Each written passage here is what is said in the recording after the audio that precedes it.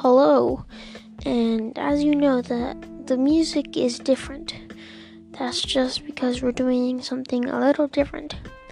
We are reading The Devil's Arithmetic. This book is about a girl that's transported to the future/past. And she figures out what torture happened in World War II. We are on chapter 16, page 139. The first two in were a brother and a sister, 7 and 8-year-olds. They left green and blue shorts and shirts at the edge of the dump. Next came a 9-year-old girl carrying a baby. She shucked off her shoes as she ran and holding the baby under her one arm, tore off its shirt when she set the naked baby down by the side of the pile in order to get out of her own dress. The child immediately began crawling toward the middle of its own, like spawning fish. The children came from everywhere to dive into the pile. They waded or crept in one after another, while the horrible clucking continued, and overhead the swallows, alerted to a feast of insects, dipped and soared. Hannah finally heard the commandant's car, then saw it as it barreled toward them down the long, bare avenue. Between the barracks, it moved relentlessly toward the hospital, which squatted at the compound's end.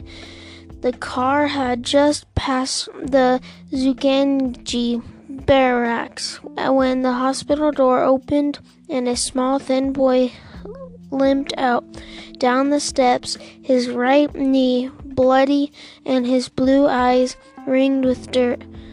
He was wiping his hand on his shirt when he looked up and saw the car bearing down on him.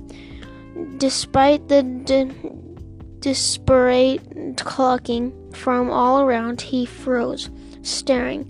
"Reuven," Hannah cried out, "Run, run to the midden." But the boy didn't move, and she felt a sudden coldness strike through her as if an ice dagger had been plunged into her belly. "God and you," Rivka whispered. Shifri, who had been looking at the midden with its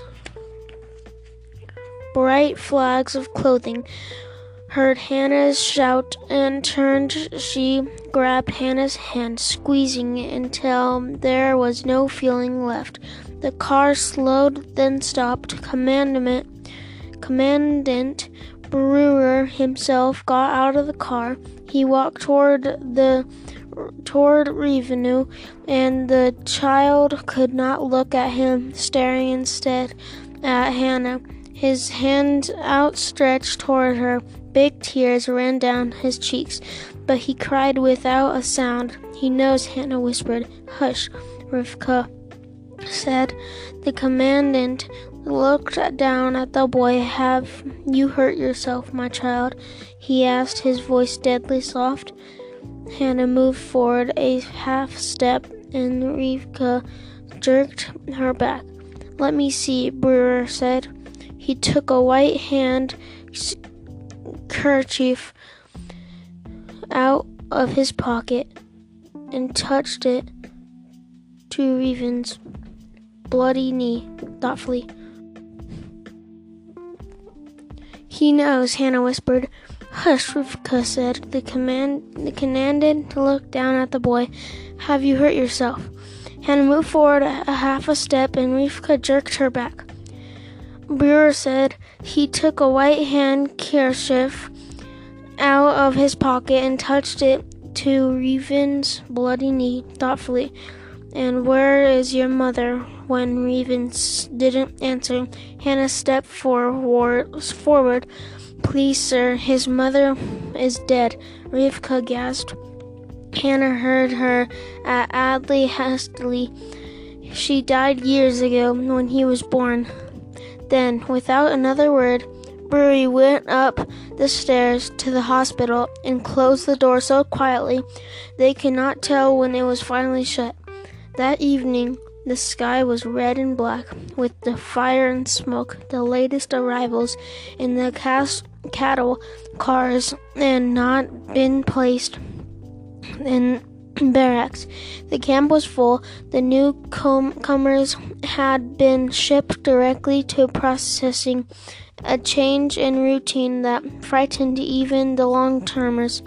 Hannah muttered to herself as she watched the smoke curling up, writing its long numbers against the stone-coloring sky. And it's my fault. Why is it your fault? Rivka asked. I should have said he was my brother. Then you would not be here either. It would not have helped even. Do not say that word. Monsters, Hannah said suddenly. Gittel is right. We are all monsters. We are all the victims, Rivka said. That they are the monsters. We all are monsters, Hannah said. She said it not as if she believed it, but as if she were repeating something she had heard. God is letting it happen, Rivka said, but there is a reason. We cannot see it yet. Like the binding of Isaac. My father always said that the universe is a great circle and we only see a small piece of the arc.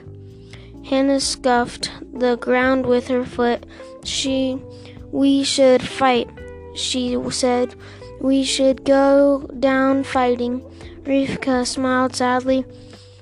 What would we fight with? With guns? We have no guns. With knives? We are out of knives. With something? Rivka put her arm around Hannah's shoulder. Come, there's more work to be done. Work is not fighting. You want to be a hero like Joshua at Jericho, like Samson against the Philistines. She smiled again. She had heard from her father about the great Baal Shem Tov. It was set in the time when he was a boy named Israel, and his father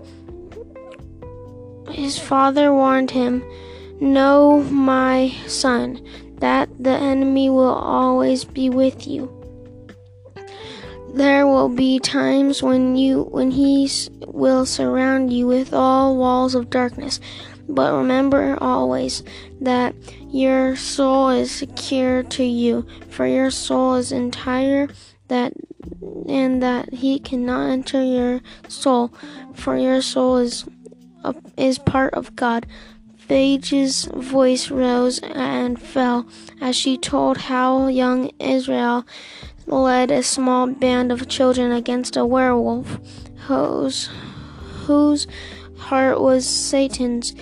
And in the end, when Israel walked straight into the werewolf's body and held its awful dark heart in his hand, shivering, jerking like a fish out of water, Phage said, her own hand moving in the same way. That awful heart was filled with immeasurable pain. She whispered the story as the night unfolded them. Then Israel took pity on the heart and gave it freedom. They placed it upon the earth, and the earth opened and swallowed the black heart into itself. A werewolf, she thought. That's where we are now, in the belly of the werewolf. But where is its dark, pain-filled heart? She was still sighing when she slipped into sleep. We are now on chapter 17. If you want to read The Devil's Arithmetic, you could probably find it in the library. This podcast, was 10 minutes and 30 seconds long. Thank you for listening. Wash your hands and wear your seatbelt. Goodbye.